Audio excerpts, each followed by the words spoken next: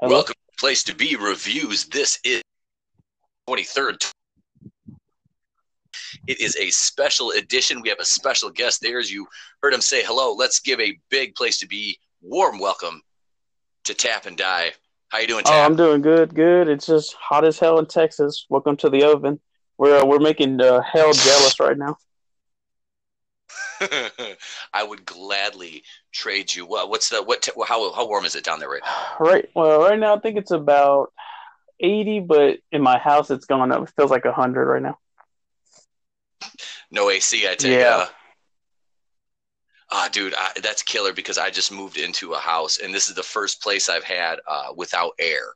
So, but I'm in Michigan too. So it's kind of like hit or miss whether you need it or not. It was like 70 degrees here today. So that's like a heat wave up here. I absolutely I am not cut out. I'm the only güero that's not cut out for this weather, man. I don't do, if it's like under 60 degrees, I'm wearing long johns and thermals and shit. I don't play. It's like I was 240 pounds last winter and I'm still cold. I'm like, nah, fuck this. Nope, not at I all. missed the cold already. Oh, that's insanity talking right there. I was down in Tennessee, down in Knoxville, Tennessee in July, and it was like 105 degrees plus humidity. It's like 100% humidity. And everybody down there is like dying, and me, I'm just like skipping around all happy and shit. I was like, what the hell's wrong with you? I'm like, oh, this is my weather right here. I'm like, I can live in this. Oh shit.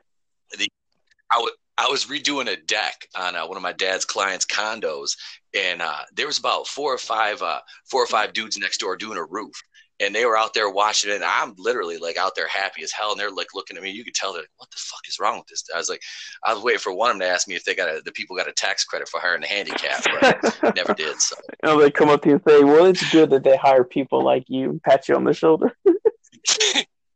I know. I'm like, wait, it is. Wait, what do you mean?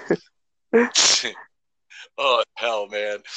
So yeah, we have an announcement. Well, you have an announcement to make. So without further ado, man, I'm going to give you the floor. Tap, you go right ahead and let's just break the news right now. All right. The truth is, I was a woman the whole time. Damn it! You catfished me gotcha. all this time, man. I didn't even get thrown by the voice. Shit. I'm that good. Man. Had that Sean Young thing going on with that voice, right? Oh shit. Okay. Anyway, so the announcement is basically can't give an exact time right now because got circumstances, got stuff, work, all kinds of things. But I am going to be releasing a graphic novel. Of course, I say it's in manga style, but I'm American. I'm a I'm a fat white American, half Hispanic. So it's American manga, has supposed to be called, or graphic novel. It is going to be called Oil Brigade. And basically, in the alternate world, the year is 1994, and the United Republic of Kester, or the URK, sometimes we call them the Urks, have invaded their neighbor to the east, their southern lands, for all their oil, basically. So why? Because they can. Why not? Who's going to stop them? They got the biggest, baddest army in the world. Who's going to stop them? It's like if the United States decided to say, hey, let's invade Mexico for all their oil. Yeah, I don't, that war would, that last that wouldn't last too long. Yeah, exactly. No, but anyway, it's a story that I kind of came up with. Basically, you're going to follow the characters from the 109th Airborne Division. They're known as the Grau Wolf or Grey Wolf. It's German. I'm getting German. I think Leif has infected me with being German. But you're going to follow their characters, see them as they see the war through their eyes. I wanted to point out about the whole. It doesn't get too political, other than what needs to be within the story. But it's mostly on the ground with the ground pounders, following their journey, how they experience the war. I mean, yeah, you could say, well, technically they're the bad guys. Well, that's all a matter of perspective, I mean, you think the Germans thought they were the bad guys when they were invading Poland? Dude, hey, I have family in Poland when that shit happened in Warsaw. So, no, them motherfuckers, they thought they were on the righteous path, and everybody else was sitting around going, No. well, you know, the Polish people, we were throwing sticks and rocks and shit. So, I mean, it didn't really work out too well. But yeah, I absolutely get what you're saying, man. It's all a matter of perspective. Mm-hmm. It's you know, like one side is they're gonna look at themselves like they, you know, they're the righteous fist of justice. Mm-hmm. At the same time, the other side is seeing the same thing. So it's that's I like that because it gives you both sides of the coin. So mm-hmm. Yep. Are you writing and illustrating? I'm just writing. I have a friend who's going to be doing all the illustrating, and because it started out with me, actually, I wanted to just write books because I knew I couldn't draw for shit, so I didn't bother even trying. Yeah. But then when I used to work at Best Buy, I met a buddy, and I talked to him. I would talk to him about it. We would just hang out, and I started describing all the stories because I've had like at least 5 other stories I've got written down that I haven't even mentioned to really anybody else other than him. He's like, oh man, dude, I want to draw these. Can I draw these? And I'm like, yeah. So then we thought about it. So let's do something. Let's collaborate. Let's do something together. And that's sort of how it took off to becoming a graphic novel. I dig the concept. Mm-hmm. I like it. Now, how long have you been working on this overall, like on this particular project? Well, for this particular one, I'm going to say at least 4 years. And the reason why it's taking so long was I know nothing about writing, and I'm basically teaching myself. Yeah. You know, this is also taught off. Mm-hmm. I've been on YouTube. You know, I've gotten some advice from people, but I've been just trying to figure it out on my own. You know, I watch all these different, like, videos, not like either on drawing or even just, like, videos, like, that are criticizing things like right now, like, what do you like, Game of Thrones or whatever. And I mostly listen because they're like, oh, this is how a story, you know, that's what I'm trying to follow. Even if I'm not, I wasn't a big fan of Game of Thrones. I started watching just for the heck of it. But what I was really paying attention to was people like, well, this doesn't make logical sense. This is not what the character, and like, I'm learning from the bad writers. There was a YouTuber, I cannot remember who it was.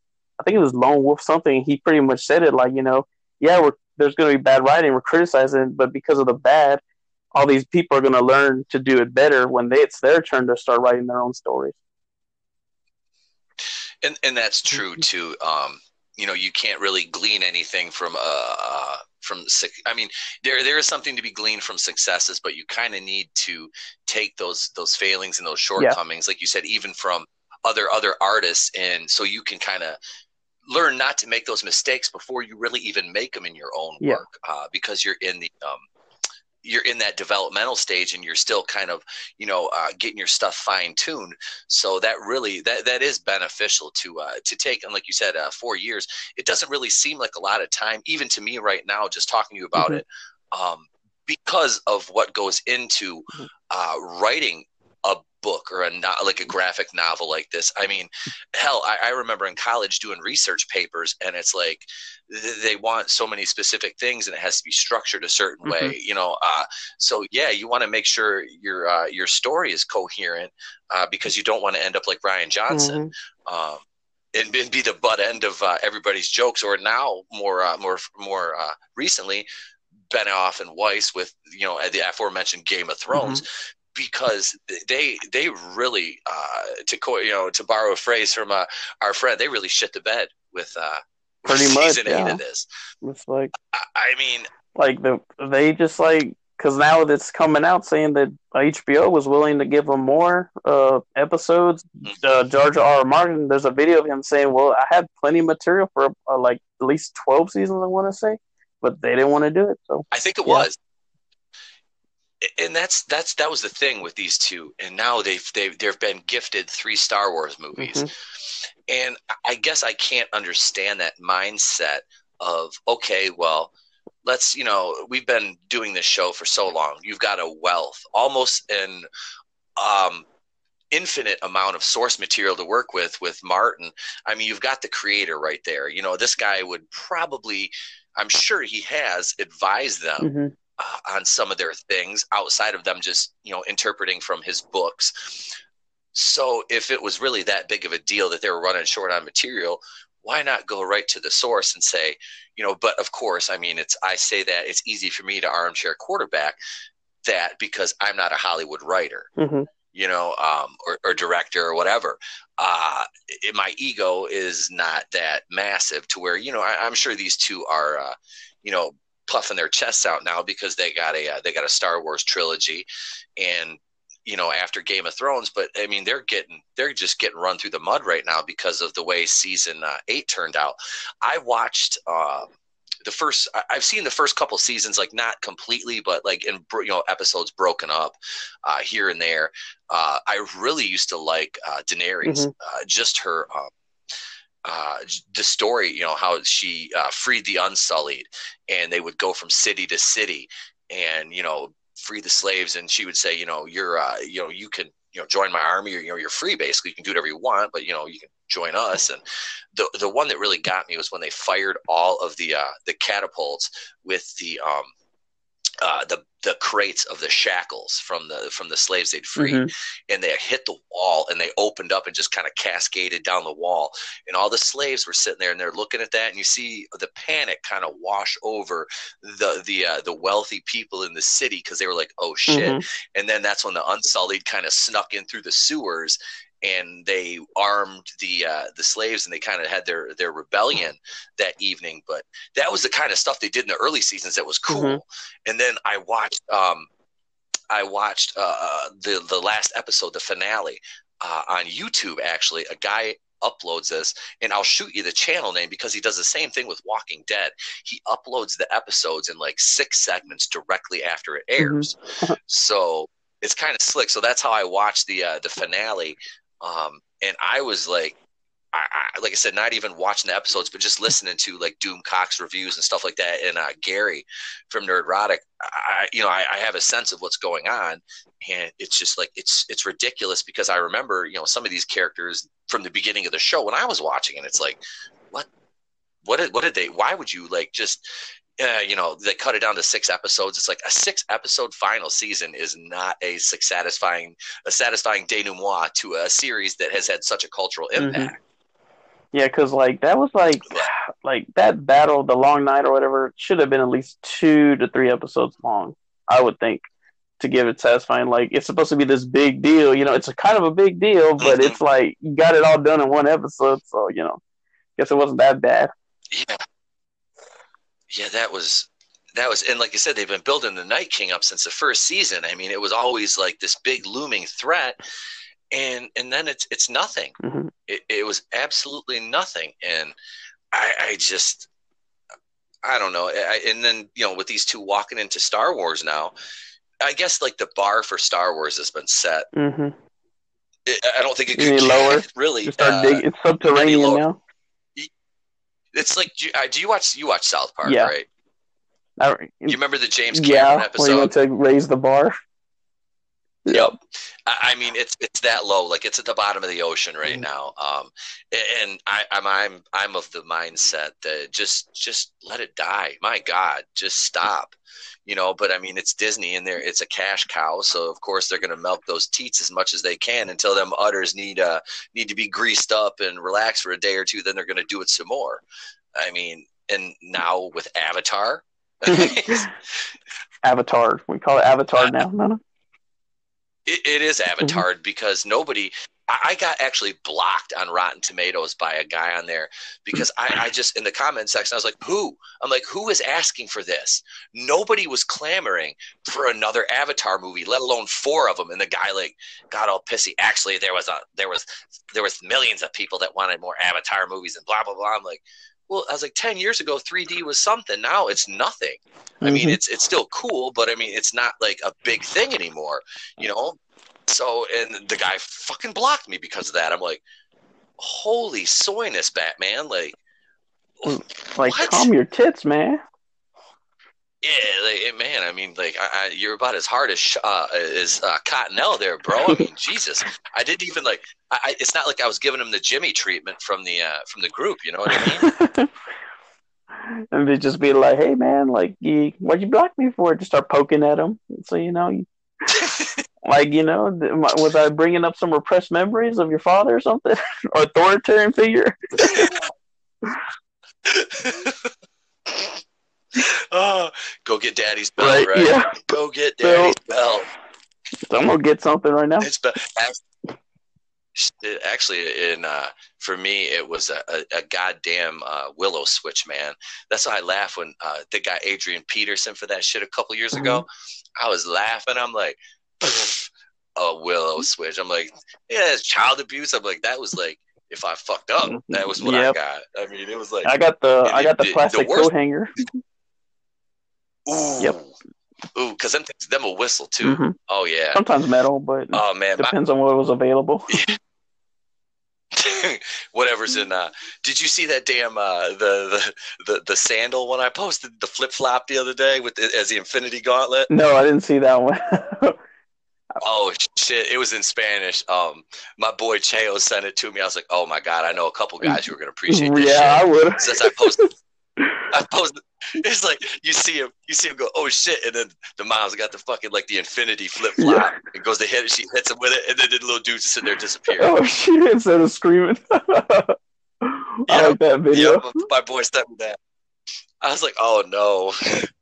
That shit, all it takes is we get that joke right off the bat. It'd be the funniest thing ever. I'll send it to you. All right, man. cool. I'll PM you that one. So yeah, so Star Wars is a hot mess right now. We're talking about people getting beat with willow switches. My mom is like a Polak, man. Hers was wooden spoons. I remember the last fucking time she did this shit. I was like 15 years old, and I was playing football, and I came home for dinner after practice, and she said something to me, and I kind of gave her a smart ass. 15 years old, I gave her a little smart ass remark, and just went back to eating. And she came up behind me and cracked me over the shoulder with this fucking wooden spoon, and it broke. And I remember I didn't even flinch. I just kind of looked up, and I looked back at her and says, "Are you about done with that?" and that's how you know I had a white mom though, because she just kind of got mad and walked away. Like, I didn't get punched. I didn't get choked. Like, the shoe never came off. It was like, all right. She just kind of let it go. And I was like, okay, cool. Interesting. I was waiting for it to come back because we had these big ass decorative, like there was a fork. Oh God, I've had one of those. My mom had those at one point. Yep. Hanging on the wall. And I was just like, as I'm sitting there, I'm eating, and I kind of look up and I'm watching her. I'm like, if she goes for one of those motherfuckers, I'm running now. I'm like, nope. I'm like, I could take a little wooden spoon to the back, but if she hits me with one of those, I'm gonna have a goddamn concussion. That's the last thing my dumb ass needs. Lord knows at this point at 39, I've already had like 6 of them. So yeah, I'll be donating my brain to science one day. Oh shit. I can't even remember the last time I was hit. It's been so long. I usually just shut the fuck up and just sat there and be quiet. I tried not to do anything because the worst thing I could get was the belt or the coat hanger. Like I said, the coat hanger hurts like a motherfucker. Yeah. See, my dad worked out of town, man. So it was like sometimes she wouldn't even do anything, but he would come home on Friday, and it was like, oh fuck, I knew it. I come home, and it was like, if I can't, I knew there was a point. I was like, I'm not coming home before football games. I'm just going to go. I'll go take my ass whipping on the field, then come home and take my ass whipping. Because it'll soften the blow a little bit because I'm already hurt. So fuck it at this point. Yeah. It doesn't matter. Damn, man. I was like, because I feel bad. Like now it's like you spank your kid and they make you feel like Satan for it. It's like, I got a 4-year-old, man. Like he gets, if he messes up bad enough, I'd give him a little swat on the ass. And it's like, he's just like looking at me, but he's like 44 pounds and he's like almost like, was he like 40 inches tall? He's like a little tank, I mean, you see pictures of him. He just kind of like looks at me. I'm like, God damn it. And then with his height, he's got these, like, I fucked around. I taught him how to throw a punch. And, that's come back to bite me in the ass because of his height. Like, I'm not paying attention. It's like an episode of Jackass. I got to start wearing a cup around my fucking house. Yeah, next thing you know, someone's going to be, I'd say he'd come at you with a shaver, but you got that covered. Yeah, shit. He hit me in the nuts the other day when I was cracking eggs. I was making breakfast. And he's sitting there, and we're kind of messing around, and I was like one-handed. I kind of like just kind of pushed him. I'm like, knock it off, man. And he comes back and just, pow. I'm like, oh, my God. I was like, I can't even get mad because you threw a straight right. Well played, sir. Well played indeed. Oh, I'm like, it's like you were about 6, 7 years older. I was like, you were 10. I'm clipping you one back. Look around, man. I used to work at a shop, and you had never seen more grown-ass men walk around nut-tagging each other. I swear to God, these motherfuckers made a game out of it. Shit, I remember them doing that in school when I think I was in elementary. People were doing that game. Yeah, these motherfuckers started doing that. I worked at a marina for 9 years. These dudes were doing it. We're all grown-ass men. I'm like, oh, my God. Yep. So I got a cup. Just like, come on, hit me. Yep. You like Bobby? I play softball. I still got my cup. That's my purse. I don't know you. Yeah. But then, like, when he was, I think he was wrestling, he joined, he had the cup. He's like, come on, hit me. And he's like, ugh, when he hits him. Like, I was like, you asked for it? Yep. God damn it, Bobby. He was like, that boy ain't right. It's 7 o'clock in the morning, and that boy ain't right already, Peggy. I think it was he like, huh. And he goes, 6 a.m. and already the boy ain't right. Yep. That fucking, oh God, I joked around with my dad. I was like, do you watch King of the Hill? He goes, I've seen it. I'm like, you know who Cotton is? He's like, yeah. I'm like, you're becoming Cotton, old man. That's a compliment, I think. If someone told me, you like Cotton, I was like, yeah, okay, cool, finally. At least I'm accomplishing something in my life. He's like, isn't he that little short guy that killed 50? He said, like, he killed like 50 guys. I'm like, it's 50 men, Dad, 50 men. The Cotton killed 50 men. Mm-hmm. It's funny because like my dad is 71 and he watches like King of the Hill and Archer.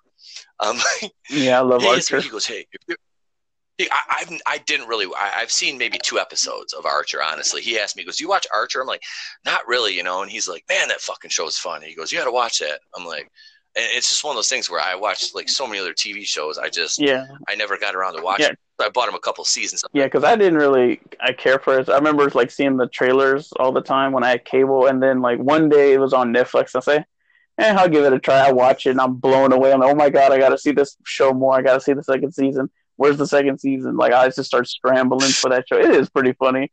It's like just give it a chance. At least watch the first season all the way through, and then that'll determine if you really want to watch the series afterwards. Is this? I have to see if it's still on Netflix or not. I don't know if it is. I don't even remember if it is. I think it's on Hulu right now. It's on Hulu.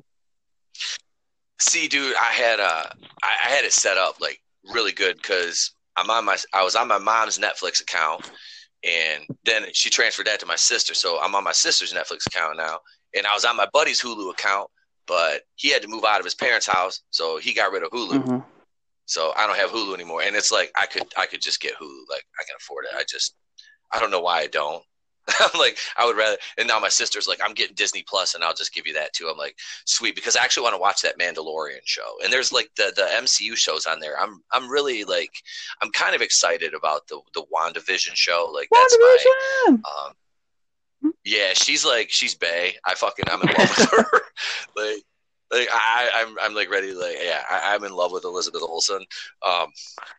Pretty much. She's like the attractive Olsen sister, the one that doesn't look like she did a bunch of drugs. Pure cocaine. Yep. Yeah, this bitch's blood type is heroin. She donates heroin to the crack addicts.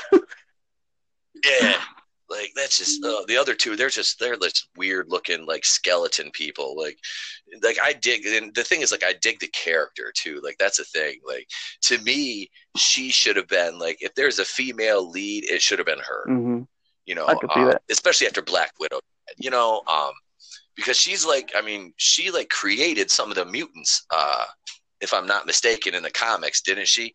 I cannot tell you anything about the comics. I did not listen to I did not read comics as a kid until like I didn't start reading that stuff till a little bit later on. So I have no knowledge of the comics.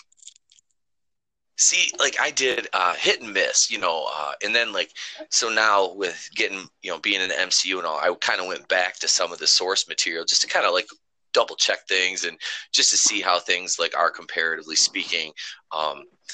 Because the only comic I've really read like hardcore nonstop is The Walking Dead. Mm-hmm. And that is kind of, I haven't read the last 2 issues and I already know what happens because some dick in one of my Walking Dead groups posted a fucking spoiler. And I happen to see, I don't know, you don't read those, do you? I don't read The Walking Dead. Okay, so Rick got shot. in the comic. And spoiler alert, anybody out there reads the comics. But yeah, so Rick got fucking shot, and they're like cliffhanger whether he's gonna die or not. And I'm like, God damn it! I'm like, Andrew Lincoln left the show. We thought he was like out, and now they're doing a fucking movie trilogy, and they're getting ready to actually do another spin-off show too. Really? So it's Yep. With two younger female leads. I'm not sure if they're transgender unicorns or not yet. I forgot about the other spinoff they did till just now.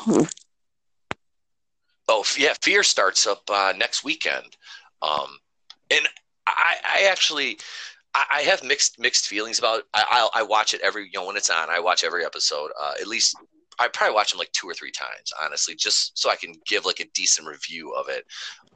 Because I used to do reviews on my radio show too. So it was, it kind of like fell off. And then they did like a soft reboot at the beginning of season 4, because basically the entire original cast was gone. So it's, there's still a couple players out there that you're not sure if they're dead, like Ruben Blades. And there's a couple of like they had like an Indian tribe that was kind of at odds with this ranch they were on in season 3. So the Crazy Dog, and I can't remember the other one's name, but they're kind of still out there in the ether. We don't know if they're dead or not. It'll probably end up being like a Morales situation in Walking Dead. Now, do you watch the show? It is. I actually stopped watching after, what was the season after the governor attacked? 4? That was after that was season 4. Yeah, so it would have been going into like the Terminus season. I started, if I'm correct, I started with the 4th season, and I think I only watched honestly, I think I only watched 1 episode, and I just never went back. Like I just I don't care. I just sort of fell out, didn't watch it ever again. And I think my brother still watches it, but I just fell out of it. Some shows, if I fall out of, and then maybe sometimes I go back, but not all the. This is one of those shows I don't. I mean, I'll listen to people talk about it because I don't fringe on people's rights.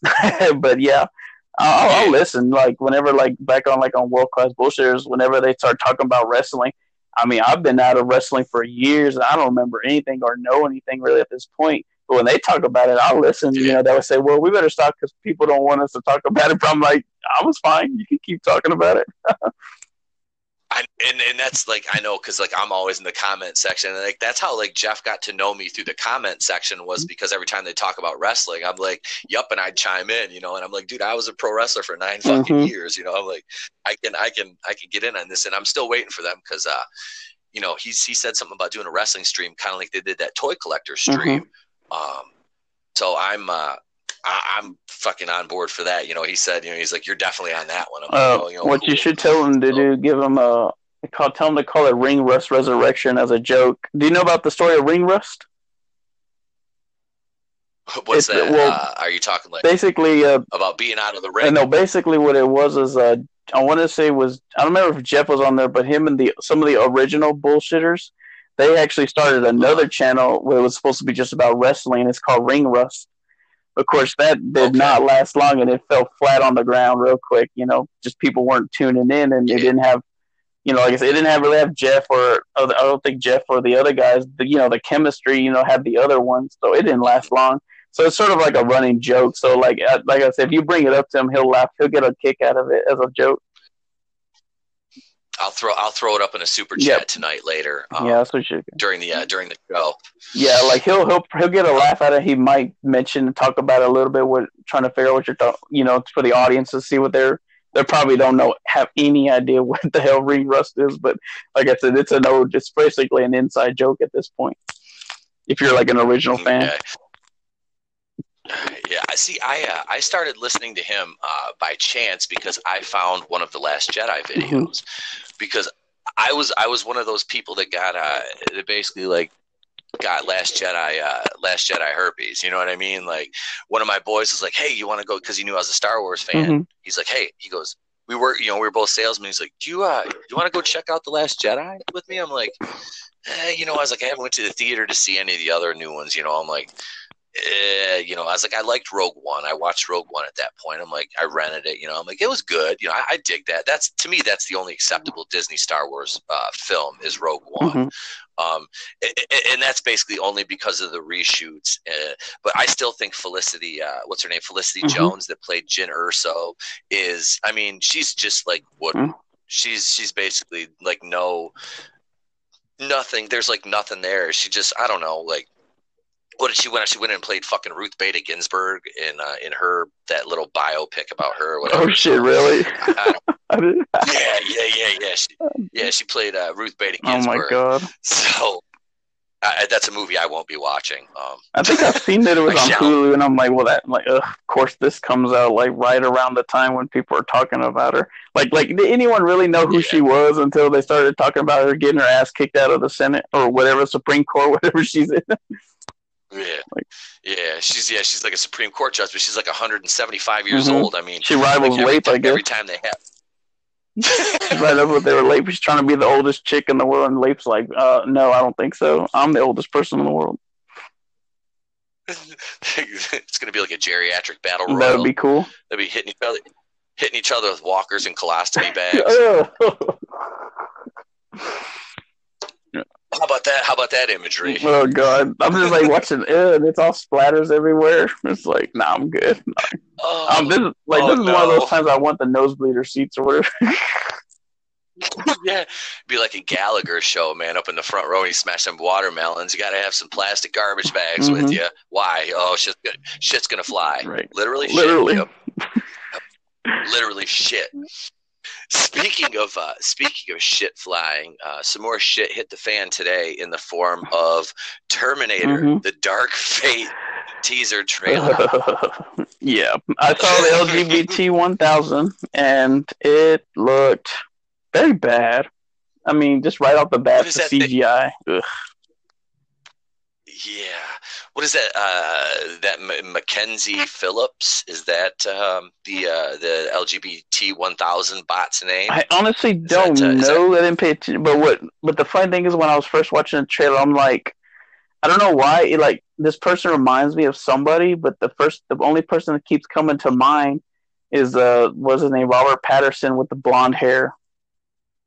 Yes. I can't place who it is, and that's the only person that keeps popping in mind. So that's got to be it. Like, if someone just ran up and used the quantum realm, jumped into the universe with the guy from Twilight, grabbed him, bleached blonde his hair, and threw him in this Terminator movie, that's what it basically looks like.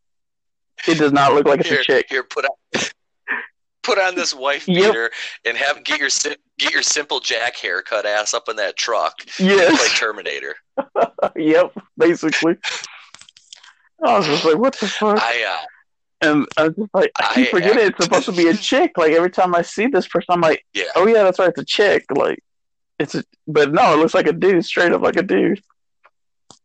That is an androgynous looking dude. That's what it is, man. It's just like, it looks like an 80s like lead singer from a fucking hair band. Like if she had longer hair, it looks like David Lee Roth or like Axl Rose or like, it's just like, is that Vince fucking Neil minus 175,000 pounds? Like, okay, here, hold this guitar real quick. I'm trying to see something real quick. Just hold this real quick. Put on these fucking pastel tights and this ripped up t-shirt and a bandana and hold this guitar. Holy shit, it's Bret Michaels. Now start headbanging. Start headbanging. That's kind of who she looks like, is Bret Michaels. Like, it's bad. Like, I know I the whole time I was watching the trailer, I watched the trailer like I think 3 times. I'm like, I can't even, like, for them to drag, I don't know, like, I love Linda Hamilton, but I don't really think she can even, or Arnie can save this movie. I mean, nothing about this looks good. Yeah, like the villain looks like they went up to the local Home Depot and said, "Hey, you want to be in a movie real quick?" Yeah, like who's this guy? Who is it? I mean, Arnold was the villain in the first one. The second one, you had Robert Patrick, who was like an iconic, kind of like one of those like B B- tier actors that he pops up in these roles and he always just slays it. Mm-hmm. You know what I mean? Like I used to watch the X-Files and I was really like upset when both Gillian Anderson and David Duchovny left the show. And they got replaced with, it was Robert Patrick, and I can't remember the other woman's name, but I really liked Robert Patrick. I just was like, it was weird seeing him take over for Mulder, you know. But he was so good in Terminator 2. He just like that role was just like he was amazing in it, and he was actually one of the best things about the original Marine movie too. Was Robert Patrick being in that, because that movie was pretty shitty. I mean, that was pretty fucking bad. Yeah. But I was thinking about. Do you remember that movie, The Last Action Hero? Oh my god! Where he shows up in like a cameo, and the kid's like, "Oh my god, did you see that?" Like he freaks out because he sees the T-1000. It's like basically us or a fan, like they see someone they recognize, and like, "Oh my god, did you see that?" Holy shit, yeah, because The Last Action Hero, there's a really good Cypress Hill song on the soundtrack that I used to freaking love. I can't remember the name of the song is. It'll probably pop into my head in like an hour. I'll post it in the group chat later because it'll come to me. I always like listening. I always like the part when they played was it Big Gun or by AC/DC when they're on the chase scene. Oh yeah, big guns. Yep. I was like, this is just perfect. And then when they're getting chased and that ice cream cone goes in that dude's head, he goes, iced him to cone a phrase. I'm like, oh. It's so awesome. I loved it. Oh yeah, I loved that movie as a kid. Go ahead. No, them 90s puns, dude. Them 90s puns, those action movies. Like my dad had told me like at the story that he's like, we used to have the VHS, but y'all like wore it out because y'all kept watching it over and rewinding it. I was like, oh, okay, so that's what happened to it. And I wondered what happened to it. Like, we were just in love with that movie, Yeah, I was like that with Ghostbusters, man. I'm trying to remember what other movies. I think that one, and then we would watch The Predator. Well, really, it was Commando we watched more, because my dad had, I don't know, one day he came to my grandma's to pick me up. He had groceries, but in the back seat of his truck, he had bought the Aliens trilogy on. And then he also bought Commando and Predator, like a 2-pack VHS. I remember they came together. And I'm thinking, and I don't know what happened to Commando. I'm guessing the same thing happened to it because I still have the Predator VHS. Nice. And I'm just, I love that movie. I watched the second one not long ago with my kid. It was on, and I was like, Mijo, I'm like, come on, let's watch this, man. He sits down next to me, and he's asking me about the alien and stuff. So we, the second one was kind of different, with the urban setting. But it was we started watching it right at the warehouse scene. And he loved that shit, man. He was going nuts. But like he watched, this is kind of like, I started watching Nightmare on Elm Street movies when I was like literally 5 years old. I'm not joking, because I had older cousins and they would come up and stay the summers with us. And, because my mom was a stay-at-home mom and their parents both worked, so they just come up and stay with us. So they would always bring that's how I started watching all these horror movies like Friday the 13th and all that, and Nightmare on Elm Street. So like, I was like, I started watching this shit, young. It never really affected me, or I've never really hurt anybody. I've potatoed a couple people in the ring, but I mean, they fucking had that shit coming. It was a receipt for something, because I didn't just potato guys for no reason. But it was funny, dude. One of the guys that was in our stable, like our team ratings deal, and he was in the stable before I was. Like when I came into IWE. And I'd known him for about probably 7-8 years, just from being in the circuit and working different shows together. And we did the thing where we kicked him out of the stable. We beat the shit out of him, yada yada yada, NWO style. And we're working a fucking battle royal in January of 2017. And was it a royal? No, it was an 8-man tag. And this is the funny thing, is because like I wrestled fucking drunk damn near every fucking match. Like every fucking match I ever had, I Scott Hall'd that shit, dude. Like I was bad. Like it was like vodka and Gatorade in the locker, because I'd get to the venue at like 11 in the morning. we'd set the ring up, we'd train for 3 hours, and by the time I'm done, I go out and fucking burn a fucking hog's leg and just start tipping back, because I'd have to wrestle one match on one taping, and then the second TV taping, 9 times out of 10, I wasn't going to wrestle. I was just going to do like a promo, come down to the ring, you know, get some fucking heat, whatever, maybe do like a little beat down. So I go, fuck it, man, I can get a good buzz going, you know. So we'd sit back there and, you know, drink for 3-4 hours. Shit. I mean, we were mostly main event. So like by the time the main came, it was in working an 8-man tag, 4 corners tag match drunk. That right there takes some skill, my friend. Yeah. And it was funny too, because like one of the promoters found out he found out I was drunk at one show, and like 3 months later, you were out in the parking lot, and me and one of the other girls that was a manager was kind of smoking a joint, and he comes out looking for us, and he's like, "We need to talk to you guys," and I'm like, "Oh fuck, here we go." Yep. You know, so yeah, he's giving us it's unsafe and all this shit. I'm like, man, I never even fucking hurt nobody, because I don't do. See, that's the thing though. Like with my shit, I never did anything in the ring that I knew I couldn't fucking handle, or that would put anybody else at risk. Like I never did any like, hey man, we're gonna do a fucking what is that? Fucking Canadian destroyer, or I'm gonna fucking get on the top rope and power bomb you into the fucking crowd. No, man. Fuck that. I was trained initially by a old boy from Tennessee, Shane Morton, Ricky Morton from the Rock and Roll Express. For the older wrestling fans listening out there, it's his nephew. And it's a Tennessee style. I was a heel too, and I'm a bigger guy, so it's a slow pace, walk and talk that shit. You know what I mean?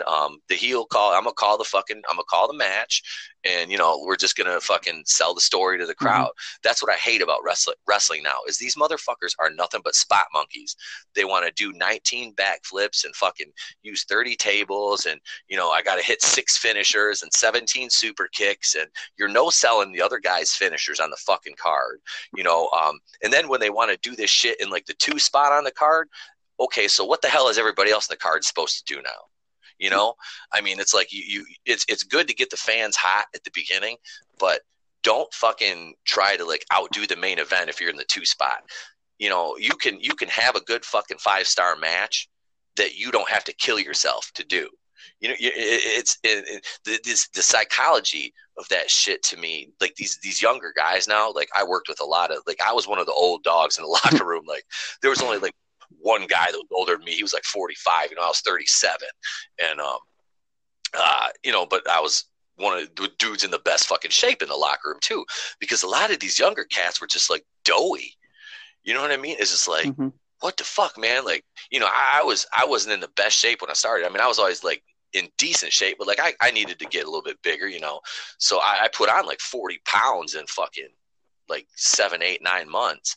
And, you know, I look like a big heel, you know, and these guys are like, you know, some of them started, you know, saw that, you know, me and my partner, you know, he was 35 and I was 37, and we're, you know, 2 of the, you know, in the best shape in the locker room. So it was like, you know, there's a couple guys now that are just like, they look great, you know, and I worked with them and they're amazing workers. But yeah, it's like I see these kids that just want to do all that bullshit like flip. I mean, man, and it's not, they're not even like luchadors. You know what I mean? Like if that's your gimmick, dude, then absolutely. But like, it's not. They're like just not like that style of worker, but they think they have to work that style to get over the crowd. And it's like, if you understood psychology in the ring, then you wouldn't have to kill yourself like me. I literally, like, the biggest elbow drop I ever did was off the second fucking rope. I got up and dude was like, I knew he was going to roll. So I'm like, all right. So I just got up, did a fucking like macho man elbow and fucking and missed it. That was like the only time I got to do that, it was really fun, even though I missed it, because in my head I was up there and I was like, oh yeah, you know, I mean, I had the whole fucking yeah, that is fun. I remember like jumping off of the trampoline, dude. The only time I wrestled was when we were doing our trampoline. That was always fun, just jumping. We had got a ladder, and like one of those ladders, you know, you opened up. We put it next to the trampoline just so we could jump off it on people. That's what we would do. It was fun as hell. I would rather do that. I would rather jump on a trampoline than in a fucking ring any day. Them things hurt. the common misconception is that those rings are soft. I never thought they were. I figured they were hard to me. When you hear people slam down the poof, and like, yeah, that probably hurt. I'm like, yeah, that probably did hurt.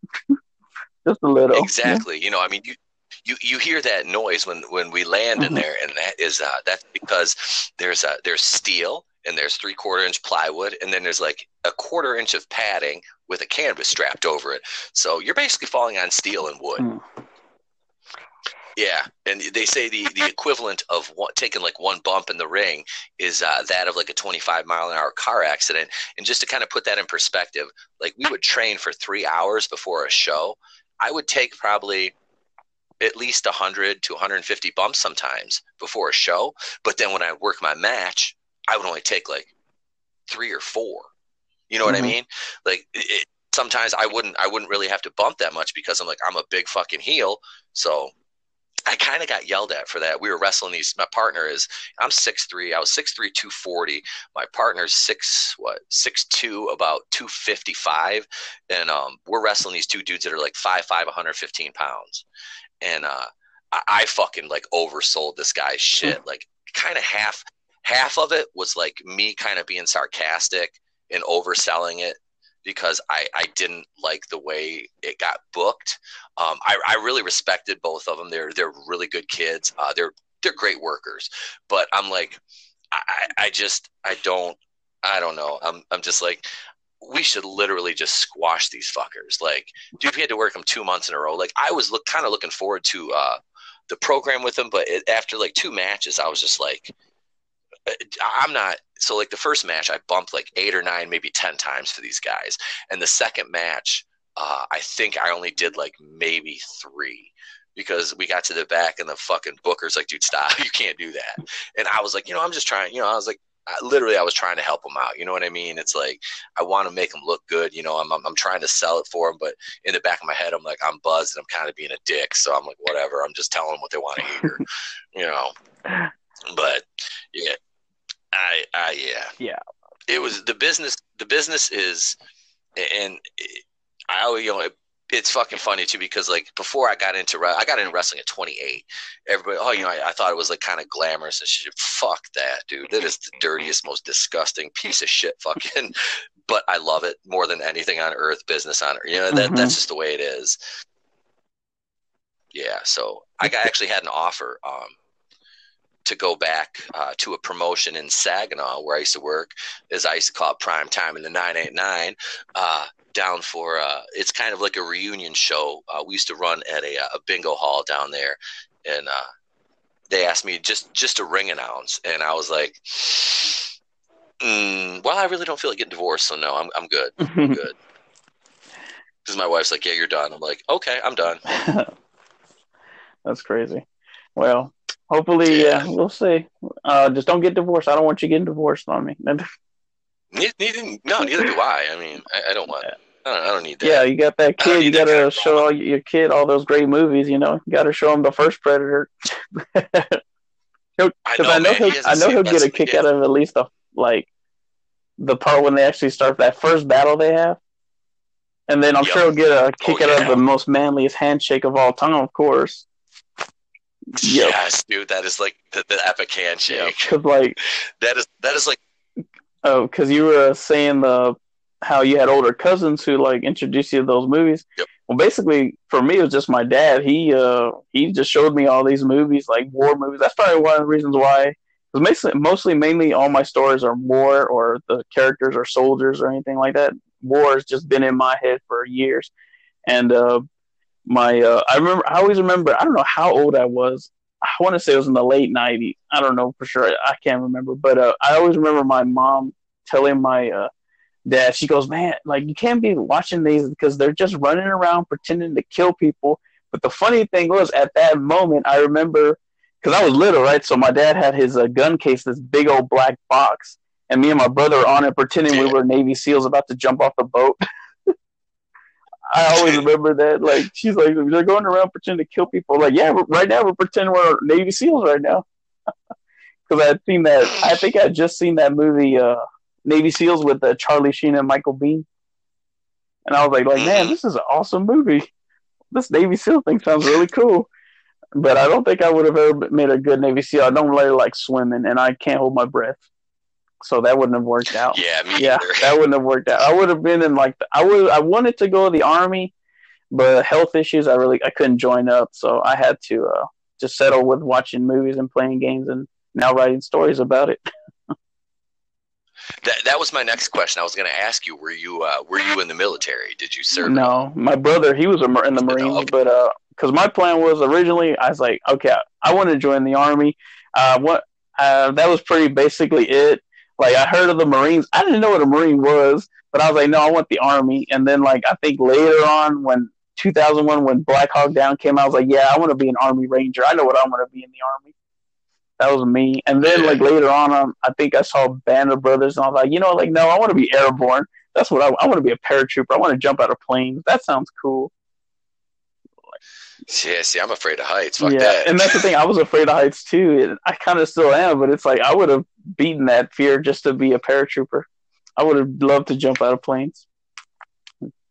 Oh, yeah, so my dad is he's a Marine, so he's a non-vet though. So man, that's yep. We always like this is we're a veteran friendly channel here, man. That's very fucking patriotic. You know what I mean? We don't really talk politics at all, but it's kind of like the unspoken thing here, man. It's like I teach my kid when we're in the store.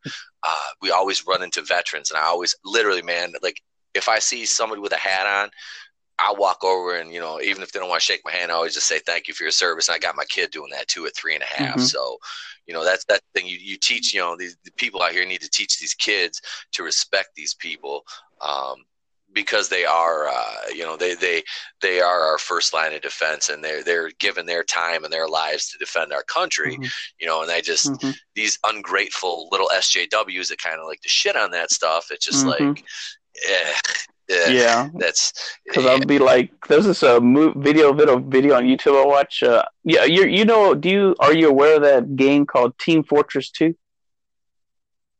Well, it's okay, so it's just some video game. It's real big, popular. A lot of people who play online computer games. Well, there's like a video someone did with it, and it says one of the characters is a millennial, and the whole video is the character, he's just depressed. I'm like, yeah, and I'm like, what do they got to be depressed about? Seriously, like I know, depression's a thing. I'm not knocking anyone with some serious one, but some of the things they're depressed over is just dumb. Like, my life is boring. I'm like, dude, why don't you be grateful you weren't in a war, like Vietnam or something, getting your ass shot off in some rice paddy or a jungle. It's like you could have it way worse, in other places. This is probably the best we could ever have in this country, and all that. That's what kills me, man. Is like you're just like these people are just ungrateful about.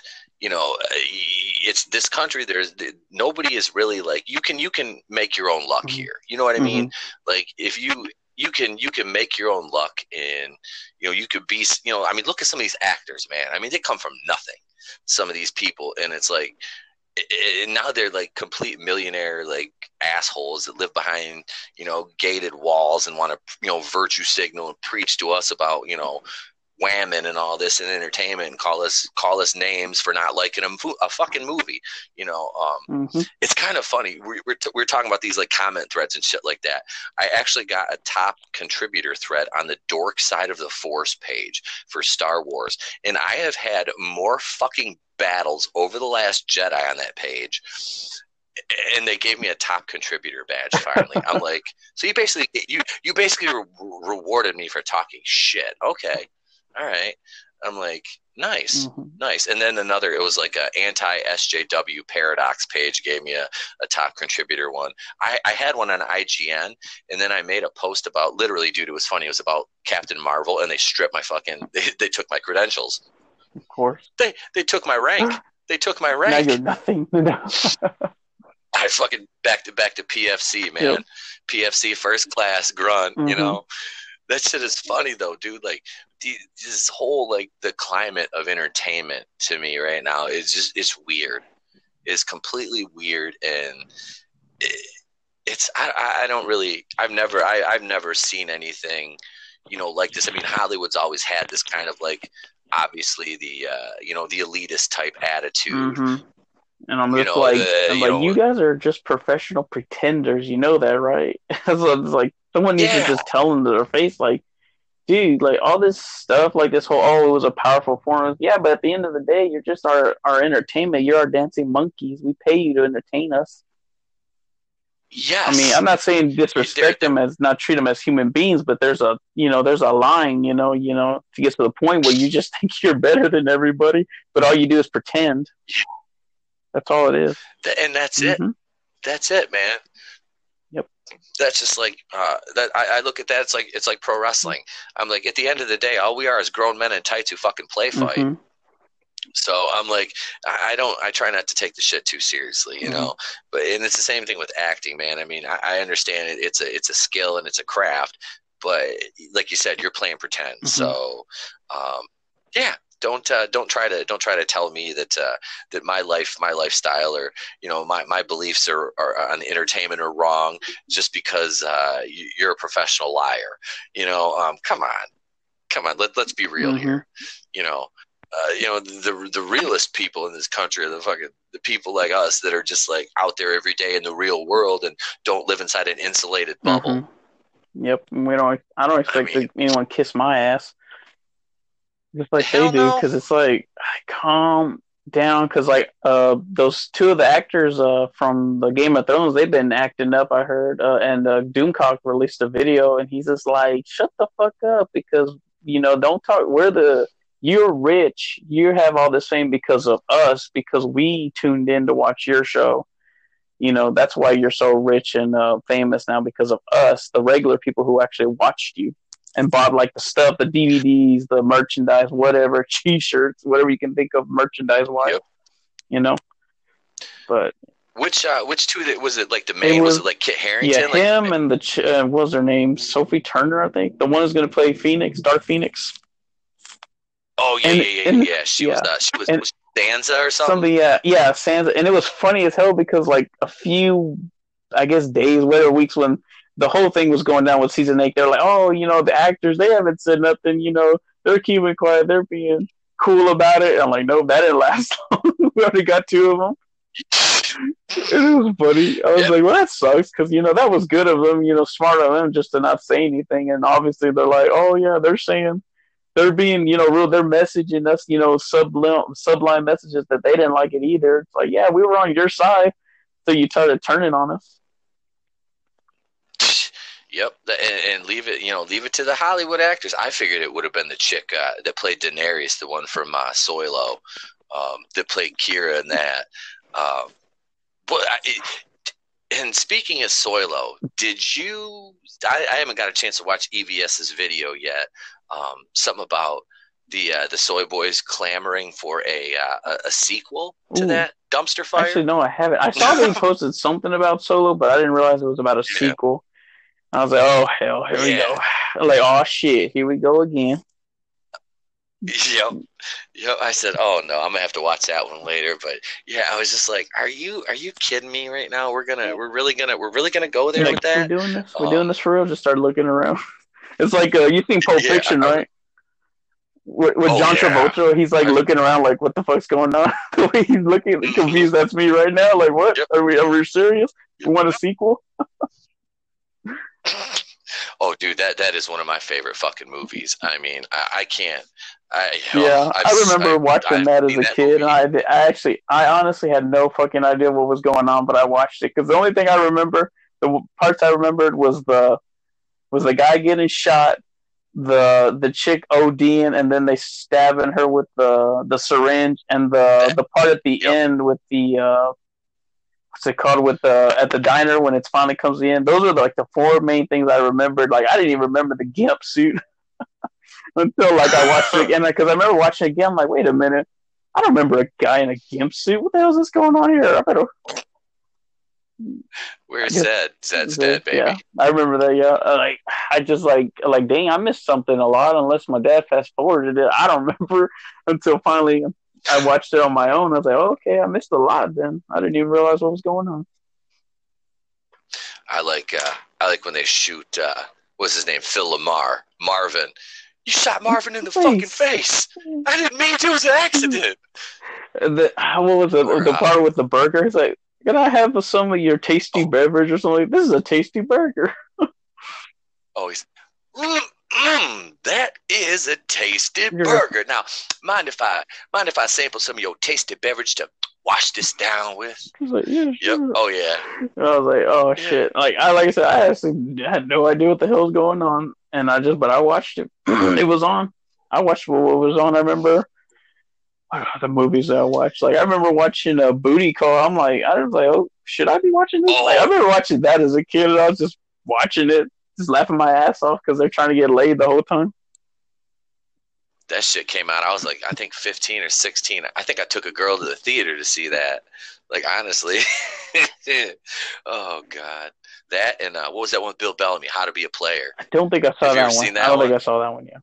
Oh, dude, Bill Bellamy was like the shit back in the day because he was on MTV and shit. Mm-hmm.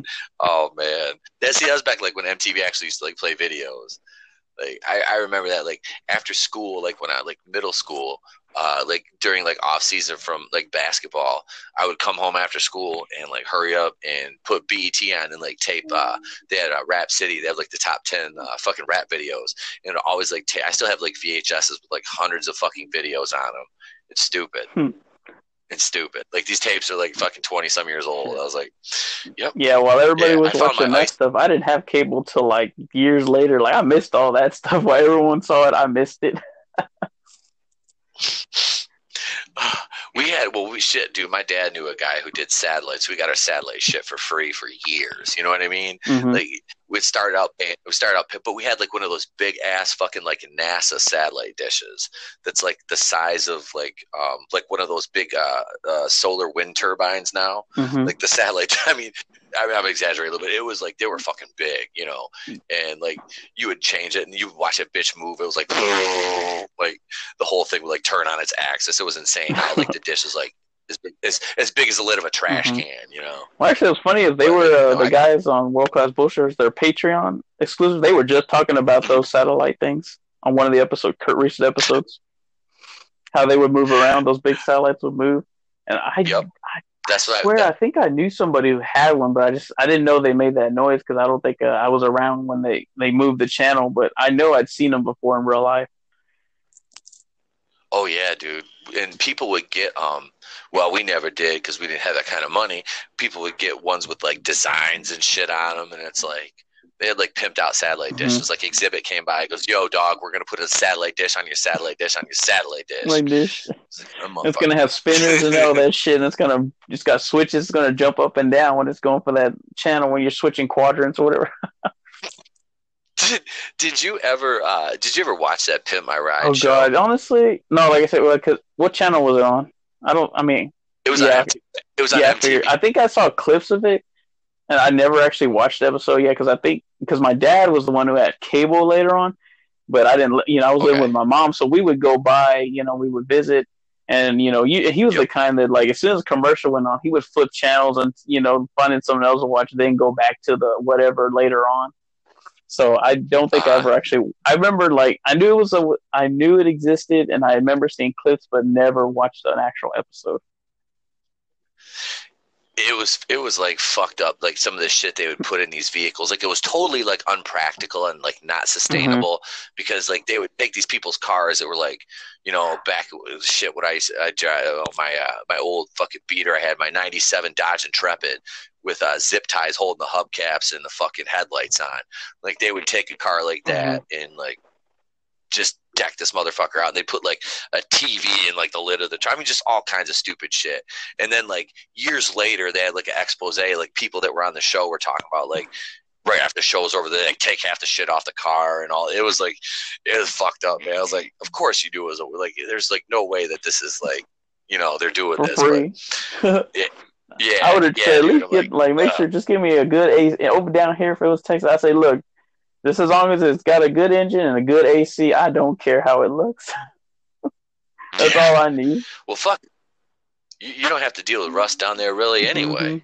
But it's like when it gets hot. Just when it gets hot though, yeah, that's all I care about. That's why That's why my ass got my truck has black leather seats in it, but those bitches they're heated and they're cooled though. So I got the best of both, man.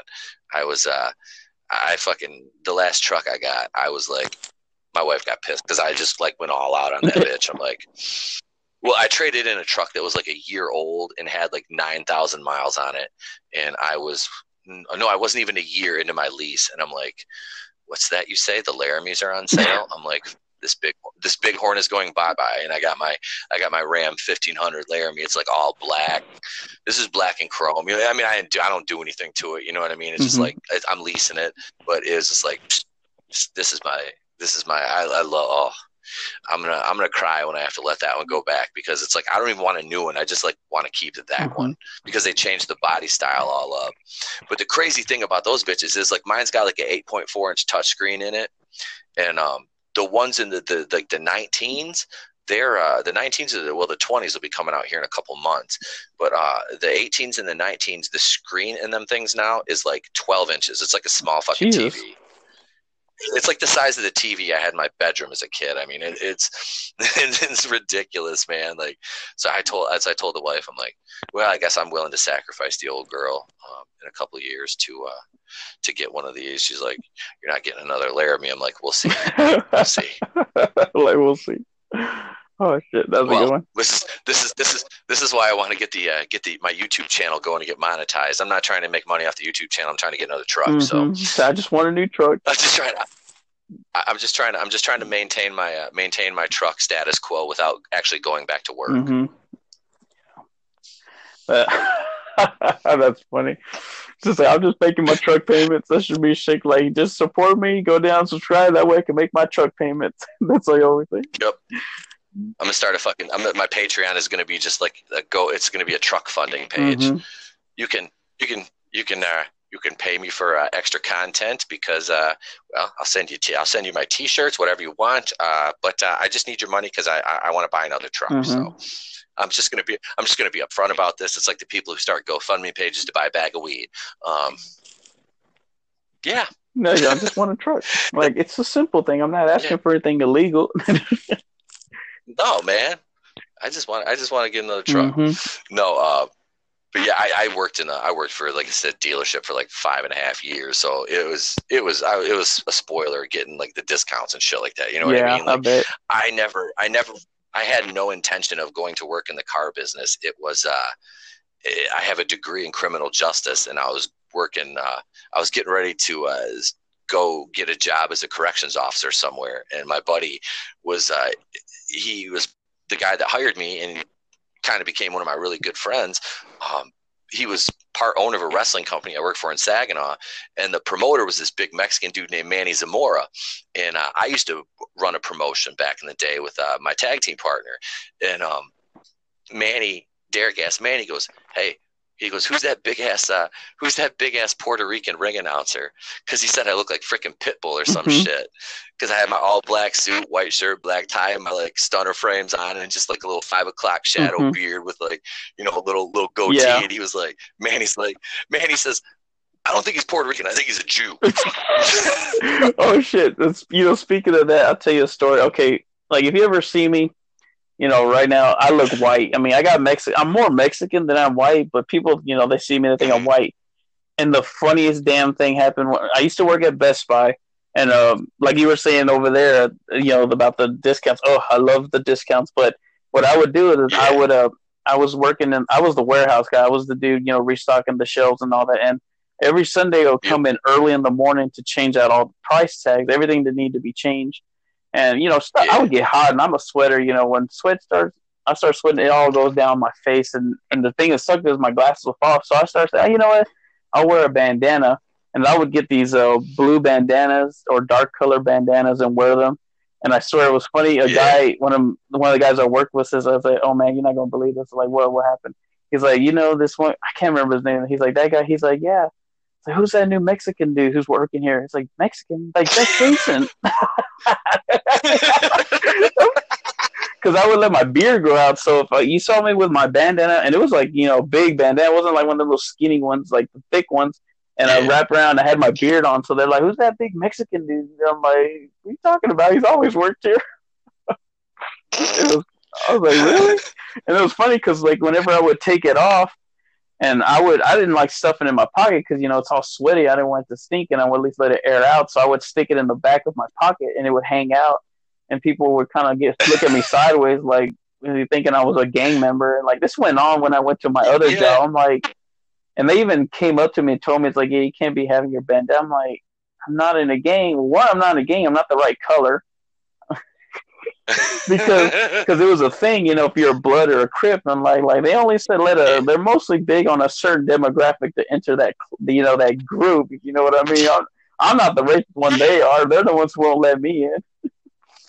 And I would have all kinds of colors. Like I would have blue, black, green, red. I think I had some yellow ones, but I never had a chance to use them because by that time they're like, yeah, you can't use bandanas and you got to have a hat. I'm like, oh, okay, whatever. Because at first I was going to just start wearing the bandana under my hat because the damn sweat would still try to come through. I either had to wear, and the thing is, I had to wear my cap backwards because the strap, if I tighten it up, it catches the sweat. But if I wore it forward, it just leaks through. My glasses fall. One time I almost had my glasses almost fell in the toilet. And I was just like, I was like, I'm not putting these on if they fall in the toilet. So I was like, that's why I had to wear the hat backwards. But that's just how it is, I was like, whatever, and haven't had to wear my bandit. And I bought a whole bunch of them, like for $1. I'm like, oh shit, this has worked out. No, I couldn't wear them anymore. Like, fuck me, I could have used those dollars on something else. I think I've got like 20 bandanas now that I haven't used. I don't know how long. Well, if anybody out there wants to buy any of Tap's bandanas, we'll put those up for sale on the Facebook page. Yeah, and if you help me sell them, I'll donate half of that to your truck. We'll put it in the truck jar. Yep, the truck jar. Yep. I was like, help this poor man get his truck, make payments on his trucks. Don't you care? Don't you care enough to donate to my Ram fetish? I mean, come on. Come on. It could be worse. I was joking around with my dad because he was looking at one. He's like, I might get one of those, and he was looking and he goes, the guy wouldn't deal with me. He goes, I told him, I threatened the salesman. I'll go over down the street and I'll buy a fucking Chevy. I'm like, don't do that, Dad. I said, don't do that. Don't do that to yourself. I know. And it's funny, man, because I had a couple. I used to have I had a little SS Impala at one point. It was like one of those, the 05. It was all black on chrome. I bought it in like 2010, I think. I only paid like $11,000 for it. It's a nice little car. I traded it in on my Durango though, because I got a new Durango. I started working in the car dealership. It was like December 1st of 2012, and I bought a brand new Durango like 3 weeks later. Don't ask me how that happened. And then me and my wife bought the exact same fucking truck. We both got like brand new Durangos. Mine was blue and hers is black. And like 7 months later, I'm like, we don't need two of these. We don't even have any fucking kids. So I traded mine in and I got I've got a 300. And that's like how it went for like the next 6 years. It was like every other year I just get like, or 6 months I'd get bored and just trade a car in. Like she wouldn't even know. I'd come home like one day. I went to her work actually, and I'm like, "Here's the keys to your new truck." She goes, or I said, "What I get her?" It was a truck, and she goes, "You mean my new Durango?" I'm like, "No, I got you a Ram." And she goes, "What?" I'm like, "Here you go. See, I got to go back to work." And just gave her the keys and fucking left. I traded her Durango. It's like, hey, I got your new vehicle. See ya. Yep, here you go. It's like she's like what the fuck? Yeah. I'm like, here you go. Oh yeah, I did the same thing. I traded my 300 in and got a fucking a 16 like brand new a Yukon, which I cried when I had to get rid of that. Like that was the only reason I got rid of it is because like I'm a stay-at-home dad, so that payment was stupid. That was a stupid payment. So we got rid of that, and I bought a nice used 300 from Don's Auto Clinic in Cadillac, Michigan. Wonderful people over there at Don's gave me a great deal on my car. You're doing your. If anybody from Don's, what's it called? Jeff Goldblum. Yeah, you're doing your Jeff Goldblum again. my EVS that turned into Jeff Goldblum. I guess we should have like get a picture like where it's like we combine EVS and Jeff Goldblum together. That would be frightening. I bet it would. I think that's a frightening combination. That's a or start a YouTube account. EVS Jeff Goldblum. Yeah, Ethan Van Sciver here, 26-year veteran of the comic industry and a great big old Star Wars fan. World's most charming, elegant and yet humble man. I call him the hero of the LGBT community because I think someone made there's some video they did, and I always call him the hero of the LGBT community. Oh shit! I know, man. He's. Are you big into like? I listen to Geeks and Gamers sometimes. I'm not like all in on that like I am with like World Class and comic artists with EVS, but I do like I really like how Jeremy collabs with like Jesse Milestone and what's the new guy he's got, Josiah. I'm not sure. I haven't been following Jeremy. I'll watch like a few videos here and there. I just not like I'm pretty much like you. Like I'm just big on World Class bullshitters. I'll listen to everybody else every once in a while, but I don't always know what they're up to. The others are up to. Yeah, I used to listen to like all Ethan streams, but like he does a lot of live streams now, so it's like I can't. Yeah, you can't listen. I don't have time for all that. Yeah. Like, no, that's like tonight. I'll go back and rewind Jeff's and WCBS and listen to that. Or I'll jump in later on the stream and drop him a super chat and say hello. And because I've got this weekend we're doing and I haven't even done it yet. We got a Facebook page here at The Place to Be Reviews. The Place to Be Reviews on Facebook. We are also on Twitter at The Place to Be Reviews. You can follow us. The handle is The Place to Be RE1. For some reason, reviews was taken, so I had to go with that. You can send me an email if you're an old person like me at theplacetobereviews@mail.com. And that's about it for the plugs. So that's I'm done with that now. I'm done with plugging everything. Let's Tap. Why don't you go ahead, because we haven't talked about it since the beginning. For anybody that's just jumping in now, your project that you are working on. Yes, the Oil Brigade. It's an American manga, or just call it graphic novel. It's about war. Straight up, we're going to follow this one platoon of characters, and how they experience the war, the way they see it through their eyes. Of course, there's politics, but that's within the story. I'm going to do my best not to accidentally insert anything that would alienate my audience, because that's the one thing I've learned from all these YouTubers: don't alienate your audience. And I did want to say, too, I forgot to say, so do you know System of a Down? Oh, yeah. So the main guy, Serge I can never pronounce his last name. Serge Tankian. Tankian, okay. Because how he's pretty much, he does solo. Well, he did this one song, I don't know if you've heard of it, called Unthinking Majority. I have not. Oh, well, definitely get on that. That's a pretty badass song. But I found the music video by chance, and basically it's like a claymation style stop motion style of music video, and it's basically a bunch of little plastic green army men, and they invade another country for their oil. And that was literally the inspiration for my story, because there's actually a lyric that goes, I believe they are wrong, insinuating they have the bomb, clearing the way for the Oil Brigade, and that's where the name comes from for the book. Okay, that's where I got it from. I dig it, man. I'm gonna check. What's the name of the song one more time? Unthinking Majority. I'm thinking Majority. Yeah. Okay, I got a pen right here. I'm gonna write that down. Yeah, that sounds like a good one. And I remember, what was it? Chop Suey was the first song I ever heard of theirs, and that was back in 2001. Yeah, that was. It's funny. I kind of date myself. Like I said, I was 21 then.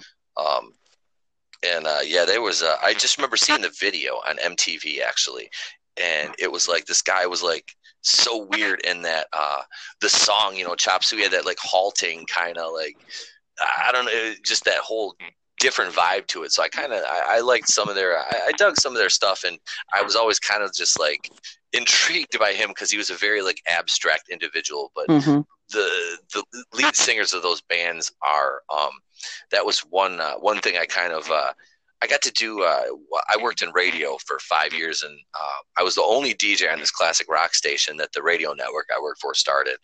And I got to interview Mark Slaughter. I don't know if you ever heard of the band Slaughter or not. 80s hair band. I feel like I have. at some point. Some things you always hear about. Someone mentions.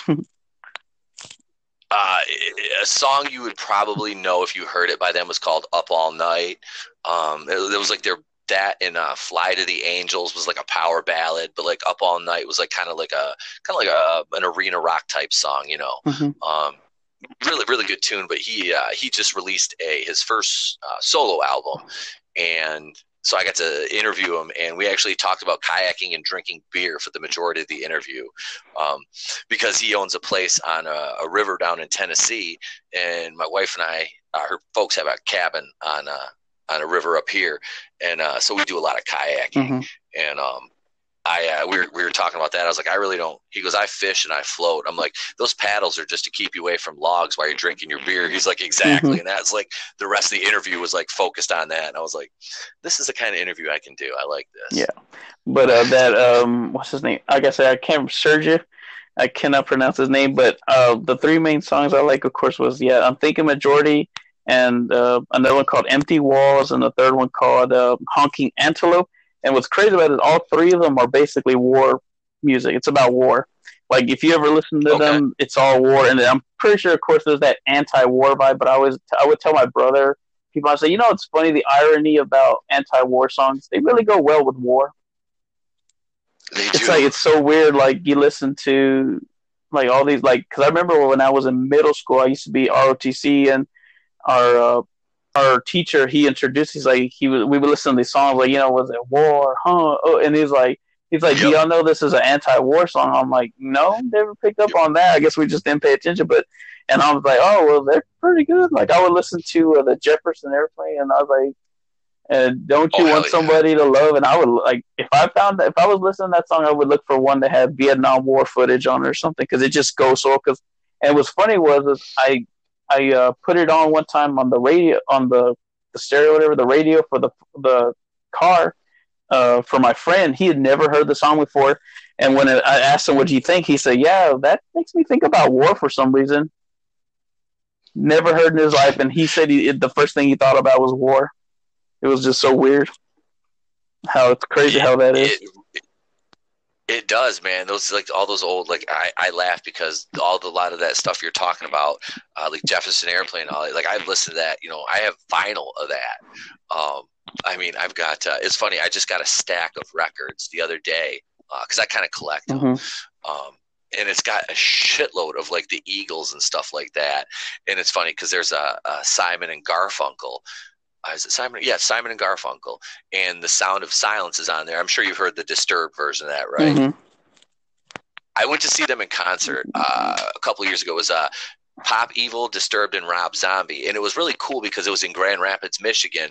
And Pop Evil, like they finally, they went national. They're originally from the Grand Rapids area, mm-hmm. and that was the first time they got to play at the Van Andel Arena there, which is like it's like a pro sports arena, and it was really they're really good. But when Draiman and Disturbed did Sound of Silence, man, that was amazing to hear that live. That man has such versatility in his voice, even after having that vocal cord surgery that he had years ago. I think it might have been maybe a decade ago. Mm-hmm. He had that done because he blew his fucking vocal cords out. Of course, I mean, anybody that listens to Disturbed, the intensity he puts into his. Yeah. Yeah. So, and then I was going to tell you too. Do you know Stan Ridgway? No. Well, there's a song he did. One particular one I listened to. Called Camouflage, and I really think you'll like that song. And ask your dad, if you ever get a chance, ask your dad, has he ever heard of the song Camouflage? And if he hasn't, get him to listen to it. He might like it. I'm thinking you'll like it. It's basically, what's cool about it, it's a ballad about a soldier in Vietnam who gets lost. He basically gets rescued by a Marine, but the Marine's a ghost. Mm-hmm. It's a ghost story, and it is awesome. There's like different lengths of it because there's one, I think it's like a 5-minute song, but then I think there's a 7-minute version. But it's basically just a ghost story. And like I said, it's really good. I mean, the first time I heard it was the Sabaton cover for it, and I like that version. It was like, man, the only thing is it's so short. I mean, it's good, but short. But then I found the original version, and it's really, really good. Like I said, I'm thinking you'll like it, and you might ask your dad to listen to it, or if he hasn't heard about it, he might like it too, considering what it is. He's coming over Sunday. Yeah. So we'll I'll put it on for him Sunday. We'll check it out because we got get together this do a little family thing this weekend, and after, because like we're recording we're doing a special episode of the podcast because Monica's coming up from Tennessee, so we're gonna do some recording Saturday. We're gonna do a couple of YouTube videos, and then yeah, we're gonna spend the rest of the weekend with the family. So cool. Yeah, I'll definitely. I wrote that down with the other Serge Tankian songs too. Yeah, because tell me what you think of those songs, but then like tell me what you and your dad thought of that song, Camouflage. Because it's like, man, this is such a good song, and I've never heard of it before but it was because of Sabaton. Like, this is a really great song that, you know, a lot of people, if you're like into war, or, I mean, you know, you're interested, you like the history, especially because like for me, I love history. That's one of my big things. But the specific timeline I like is the Cold War. Like, a lot of people, they like World War II, the American Civil War. You know, it's whatever. I don't have nothing against it. But my particular taste is the Cold War. And to really narrow it down, it's the Vietnam War that's my interest. Like, I always remember when I was in school, I was like looking up pictures and stuff. And I remember some teacher, he's like, "What's your obsession with them?" I'm like, it's not that I'm obsessed, it's I'm interested. I mean, it's an interesting thing to look at. It's so it's so controversial, and there's so much, it's not really exactly black and white, too, and it just interests me. It's just what interests me. And like one of my stories, that I'm coming up with, I won't say too much because I got to work on it more, but it's basically like it's set in like the 80s or whatever, but there's a lot of Cold War tech. I think that's why some of my stories, I wouldn't have set them in that era, but like between, I guess I want to say the 70s and the 90s, because a lot of that Cold War tech I really like, people like, you say M16, people like put in all those cool gadgets like the handlebars and the cool scopes. Me, just give me an M16 with iron sights and I'm good to go. I don't need nothing else special. That's all I need. I'm more of an old school. Like, do you do a lot? Go ahead. You do a lot of shooting, don't you? Not a lot as I would like to, but yeah, I do like to shoot. I've been there's like a company that's on, like, I said, people want to get, like I said, all their cool stuff. Like, no, I want this AR-15 that looks like it's from an M16A1 from the Vietnam War, and that's what I wanted. And or I want one that looks like an A2, something like that. And then I actually was able to get my hands on an AK-74 because I like that gun. Like, everyone likes the 47. Like, no, I'll take the 74. I like this gun the way it looks. It just looks right. Yeah. And I just and when I first shot it, I was like, man, it feels so good. Like, it doesn't jump because it's got a big muzzle brake at the end, and it just makes it look good. The muzzle brake looks good on it, and that's about it. But I don't get to shoot as much as I would like. But I'm trying to find out more. Like, I finally went shooting. When was it? A month or two ago, and it had been a long time since I had shot. And like, I sucked so bad. I'm like, even my brother was just like, it's like, we all suck. I was like, yeah, because we hadn't shot in like a long time. It had been so long.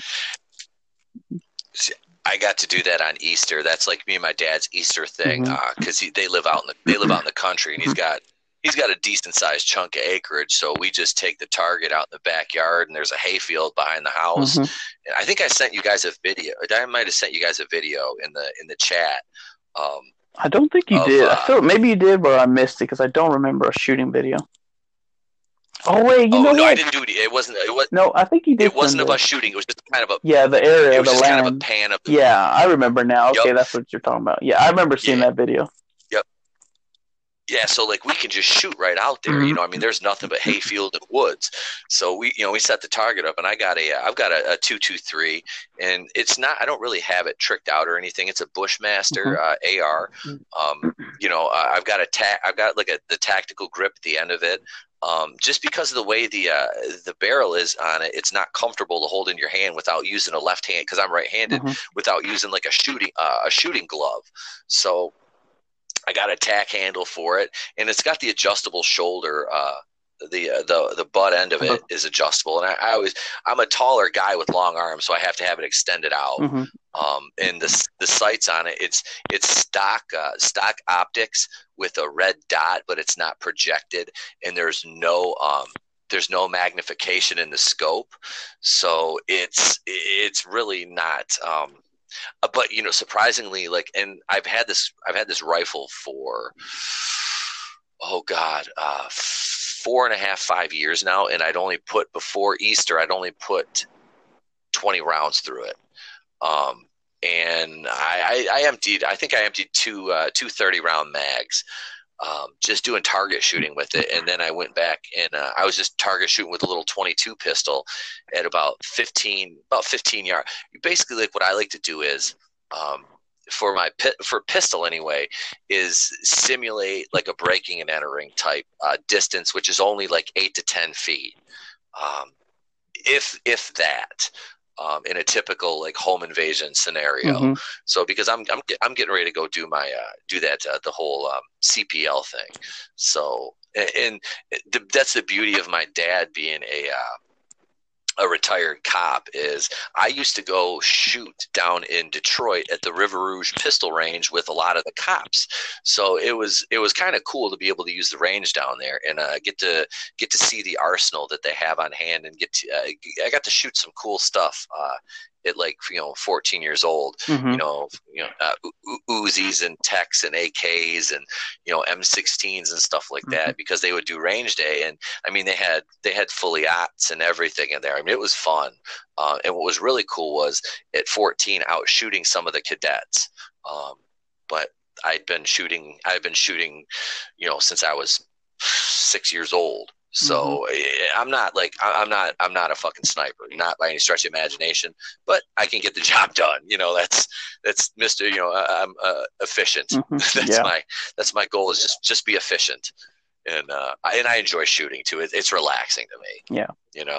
Yeah, it is for me too. Because I want to really just go out somewhere if I had land to shoot. Because I really don't like shooting at the range that much. Because you got to shoot, you got to wait that second, and then you gotta wait every 30 minutes they have to stop it, and then you gotta wait, and it's I kind of want to do it on my time how I want to do it though. I have a friend whose brother has a friend that goes, I'm thinking maybe I can go with him because he wants to go out shooting too, and I'm sure he wants to try out my new AR-15 just as much as I do because I finally got one. It's I would laugh out to him, but I say, you know what, I love the M16 or AR-15, but for some reason, I have Russian weapons before I had an AR-15.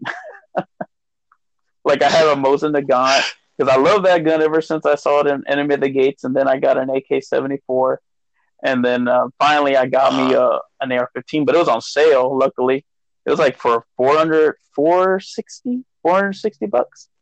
Oh, for your AR? Mm-hmm. What kind? What make is it? The what? What make is it? It's a Delton. Oh, it's a Delton. Okay. Yeah. I was like, damn, that's a deal, man. I paid $600 for mine. Yeah, because even my dad, he's like, well, that's good because I think he said he paid $700 for his when he bought his first AR.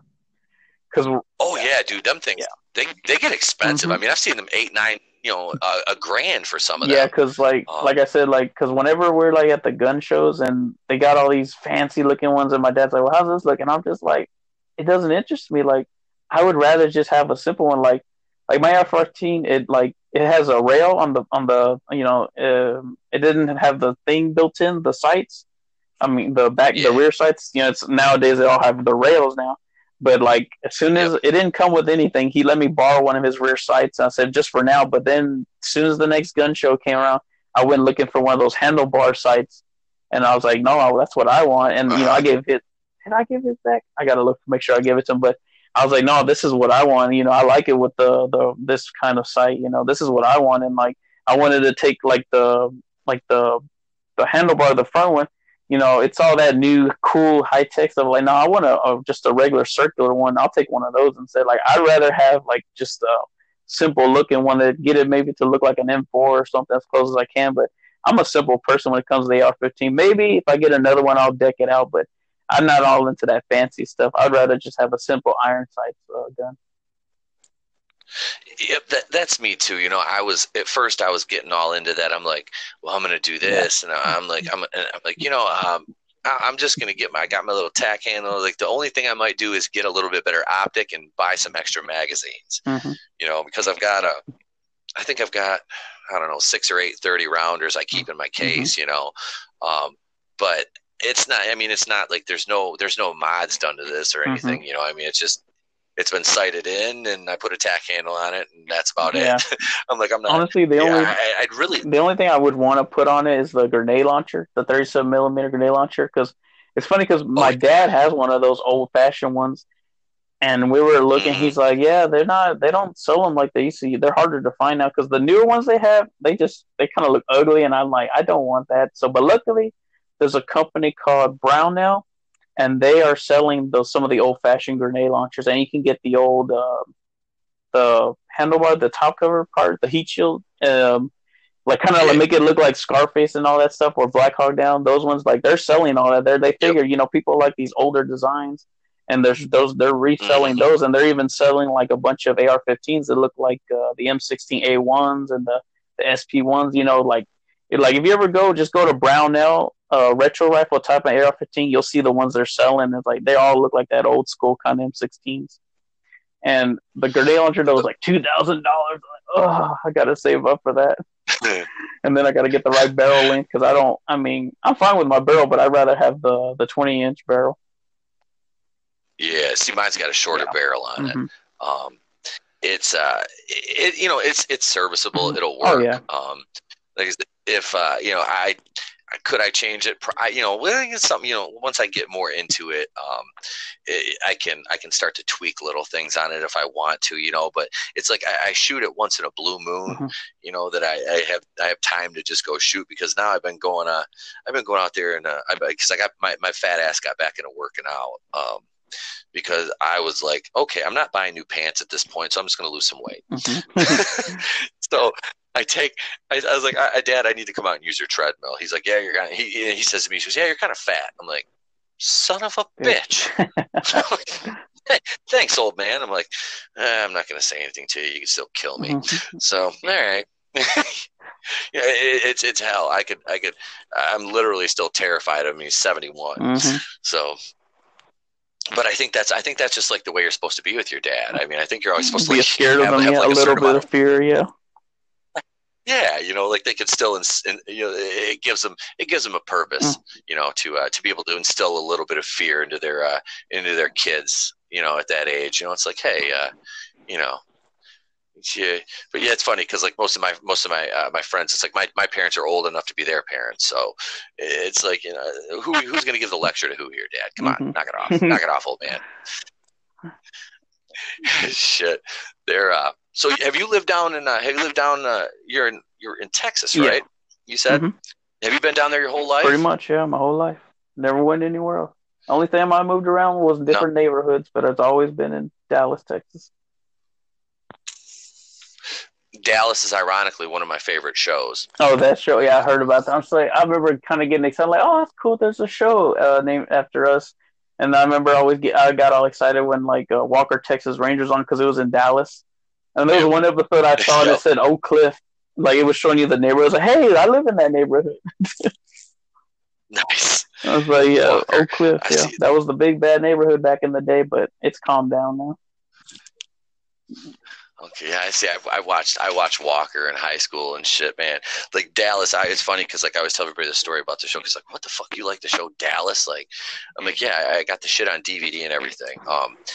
My grandma used to live with us, and we had this old like 1950s style Frigidaire, like icebox refrigerator on our back porch. And my grandma's room in our house had 2 doors, and the one rear door led right out to the back porch, this refrigerator. And I was like 7, 8 years old. Petey, go out there. Little Petey, go out there and get Grandma one of those Miller cans out of the bottom of the fridge, hidden behind the stuff in the bottom. I'm like, all right, I go out there, get her a can, and she's sitting, literally, I'm 8 years old. She's sitting there smoking her fucking cigarette, drinking her beer with me in a goddamn room with her. And she'd crack that bitch open. She'd look over at me because she wasn't supposed to be drinking, but she was still smoking. I didn't understand. She would hand me that fucking can and be like, take a drink. And fucking, I'd take a drink.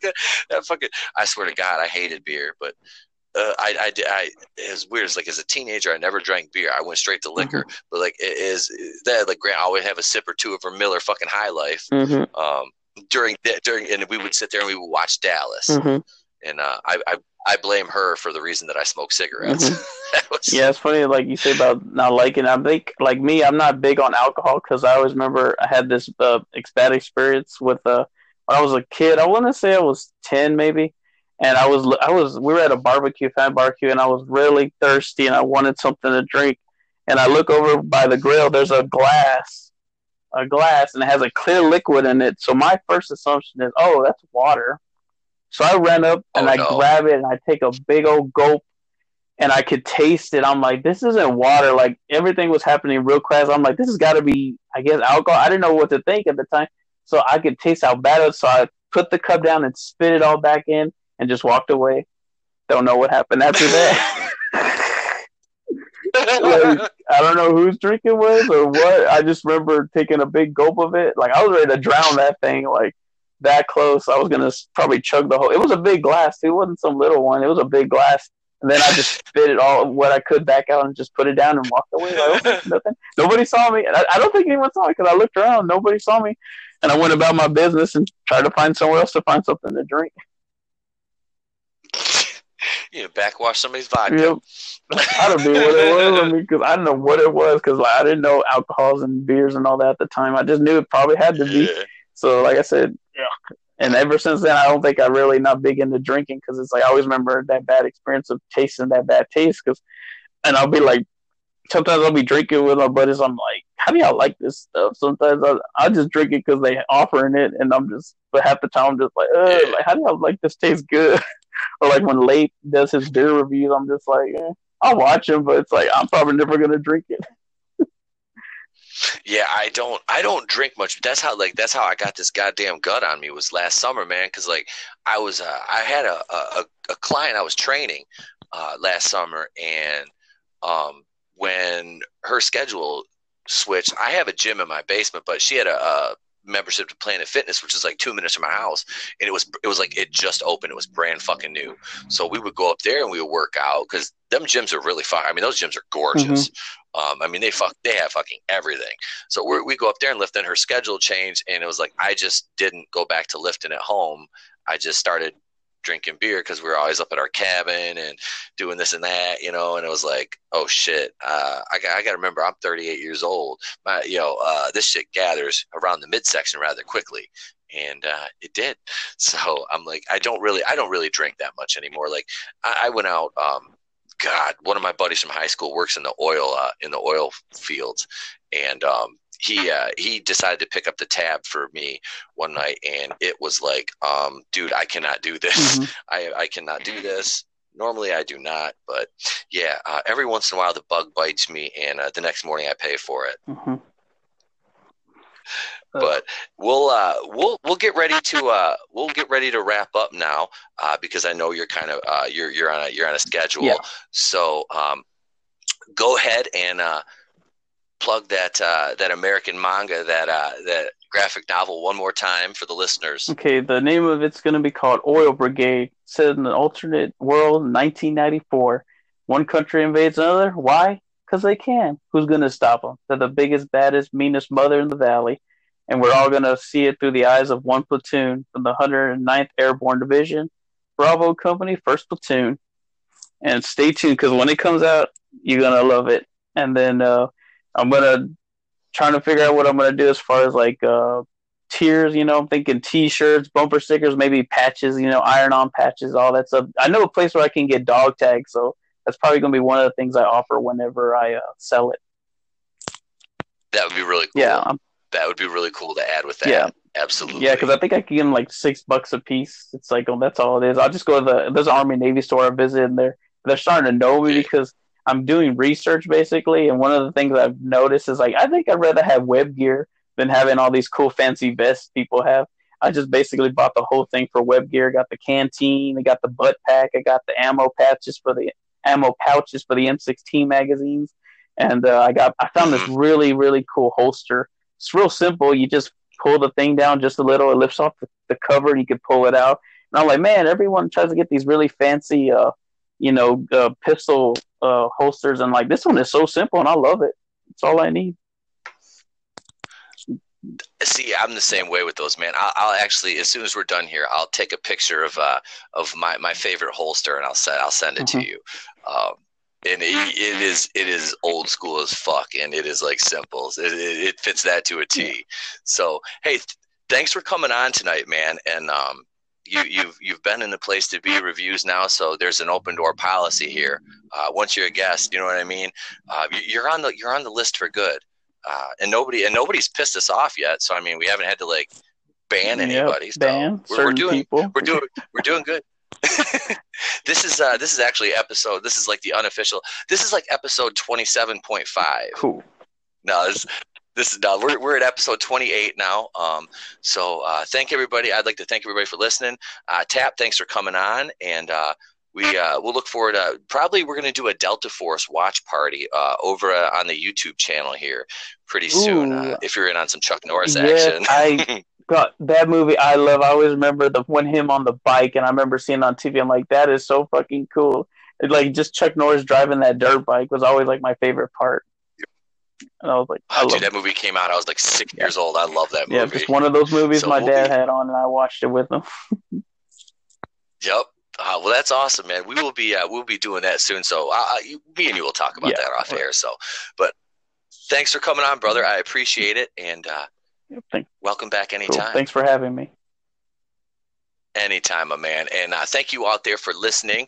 This is The Place to Be Reviews. You can find us on Facebook at The Place to Be Reviews, YouTube, Etep Wakuians, The Place to Be Reviews, Twitter at The Place to Be RE1. You can send me an email, theplacetobereviews at mail.com. And I will be back this Saturday with Monica for another episode of the podcast and a couple of videos we will be putting on the YouTube channel. So until then, my friends, I will see you in the virtual reality world of social media. Goodbye. See